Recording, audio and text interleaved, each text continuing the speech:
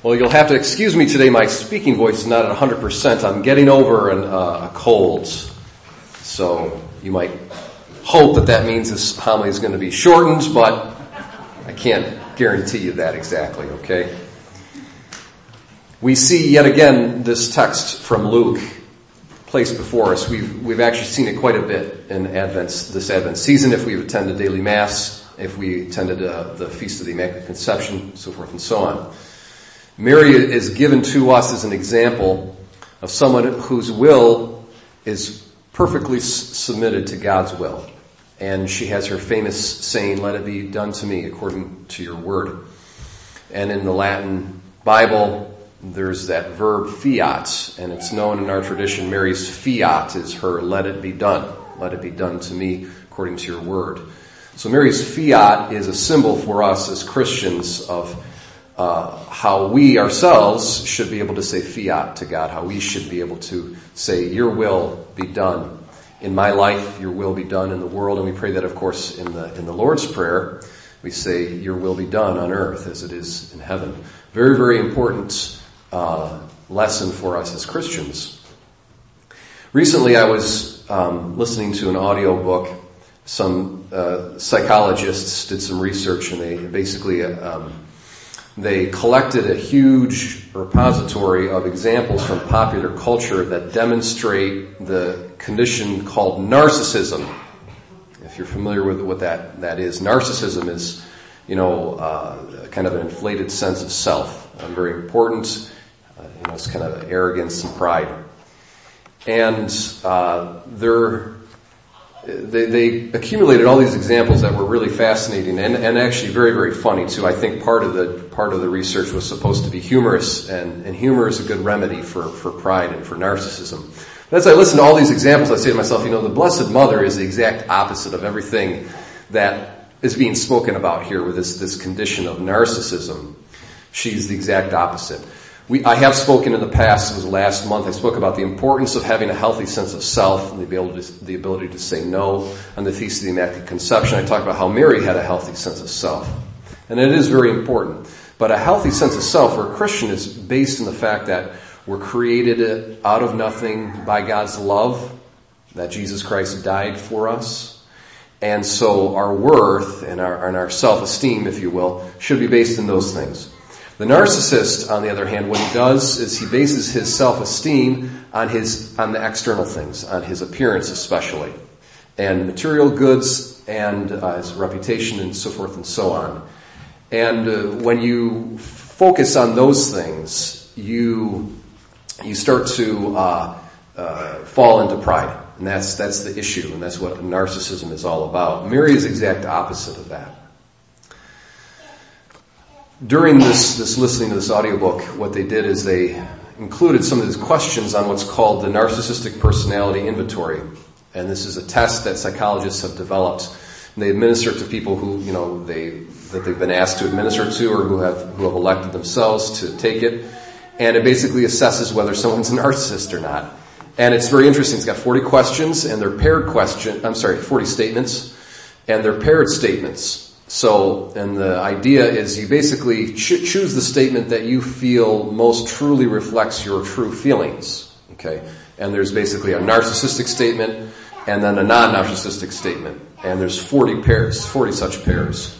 2 pairs really stuck out in my mind, and I'm going to mention them in this homily here. So, here's the first pair that really stuck out in my mind. "I will never be satisfied until I get all that I deserve," versus, "I'll take my satisfactions as they come." I'll never be satisfied until I get all that I deserve. So what we see with narcissism, there's a whole sense of entitlement. I deserve these things. I deserve. I'm worth it. Okay? This deep sense of entitlement is very closely associated with narcissism. If you do a Google search, I did a Google search just recently with the phrase, "you deserve it." If you do that, you'll come up with thousands and thousands of advertisements. So we sell our products based on the idea of entitlement. You'll find ads for massages, vacations, home loans, cell phones, and health clubs. Okay, just to name a few. Also very interesting, though, if you Google that phrase, "you deserve it," you'll also find the lyrics to a gospel song that's praising God. That God deserves it. God deserves our praise. It's very nice, but at the same time, it's very ironic that the thing closest to a narcissist is God himself, okay?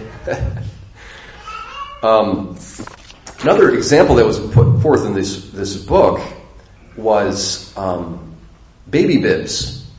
If you look, there's been a real, I don't know if it's a trend anymore, but a few years ago at least, there's a very big trend to have these sayings on baby bibs, like for boys you'd have chick magnet, okay? For girls you'd have supermodel, and this is my favorite one, princess.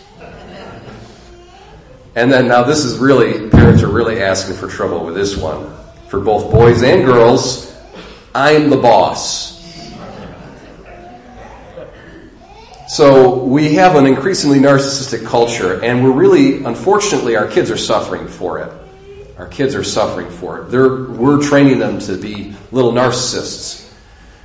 I think of many years ago, when I was a school teacher, actually it was before I got a permanent job, I was substitute teaching.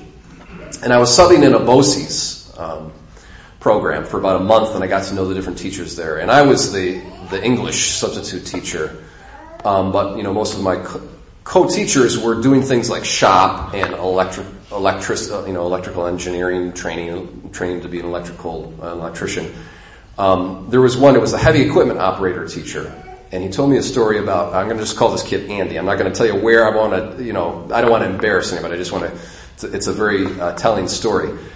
And this guy, we're just going to call him Johnny. Okay, so Johnny was crazy. Johnny, I was like, Johnny, get off the $200,000 backhoe.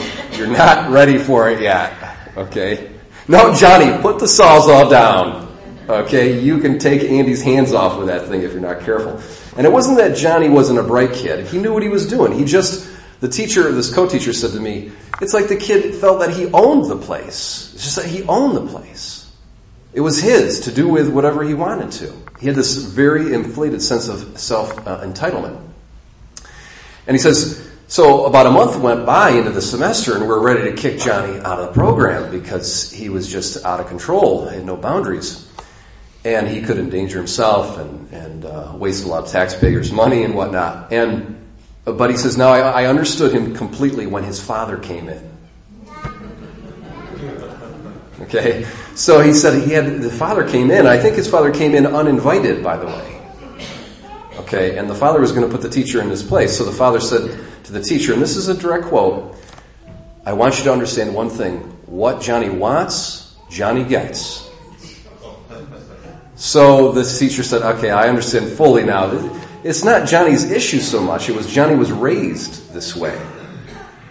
So that brings you to another pair of questions on the narcissistic inventory.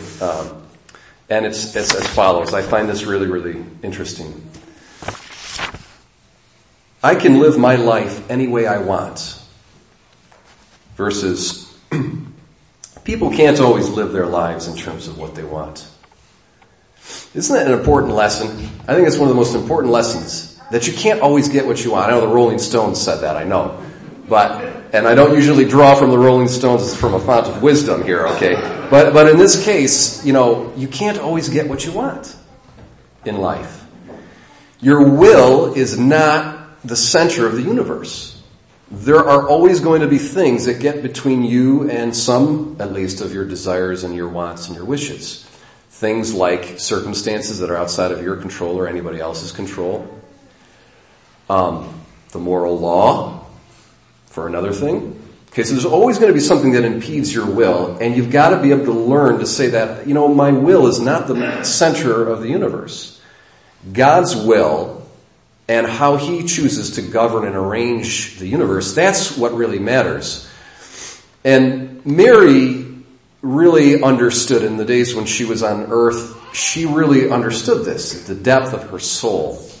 She understood that her special election to her calling and her vocation was not because she deserved it, but simply because God chose her. Okay? So she had no sense of self-entitlement. She had a very special birth according to tradition. She was born to St. Anne and Joachim when they were elderly, and they thought they could never conceive, and an angel visited St. Anne and told her that she's going to conceive this very special young girl. But St. Anne didn't raise Mary with a bib that said princess on it. St. Anne taught her how to pray, how to work, how to sew, so forth and so on. Raised her like a normal girl. Taught her how to love God and put God's will first. And she did that more than any other human being on this face of this earth. She put God's will first and did not grow up with a sense of entitlement and understanding that she can't always get what she wants. Mary had certain understanding. We hear today in our readings the Old Testament prophecy about the Messiah from, the prophet is speaking to King David about one of his descendants is going to be the Messiah. And Mary, like any good Israelite or Jew of her day, she longed for the coming of the Messiah. But she never, in her humility, would have imagined that she was going to be the mother of the Messiah. She had chosen herself to actually not have children. She had chosen to dedicate herself to be a virgin. And as soon as the angel comes up and says, you're going to have a child, she's at first a little bit like, okay, well, how's that going to work? But then after she understands that that's God's will and it's going to be a miracle, she consents perfectly. So you understand, Mary had a plan. She saw her life going this way. Angel shows up. Okay, no kids. Angel shows up. And she's able to do, at the drop of a hat, 180 degree turn. And say, okay, let it be done to me according to your will. And so, for us, my brothers and sisters, and for our children, for our grandchildren, let's look at Mary as that supreme model of the anti-narcissist. And let's really emulate her as that positive example of someone who understands that they can't always get what they want. Someone who understands that God's will is really that which is at the center of the universe and not our own little life, our own little wills. And then ironically, at the end of the day, there is one thing though, and this is very great and a very, very joyful and edifying thing. There's one thing that we could want and our desire will never be refused. There's one thing that we could long for and desire and want, and our desire will never be thwarted. And that is Jesus Christ. If we want Christ to come to us, that desire will never go unfulfilled. And that's what Mary had. As soon as she was told by the angel that she's going to be the mother of Christ, as our preface in the liturgy says very beautifully, Mary longed for him with love beyond all telling. So my brothers and sisters, let's long for the coming of Christ with a love beyond all telling, just like Mary, as we prepare this Advent season, which is about to come to a conclusion this evening as we celebrate Christmas.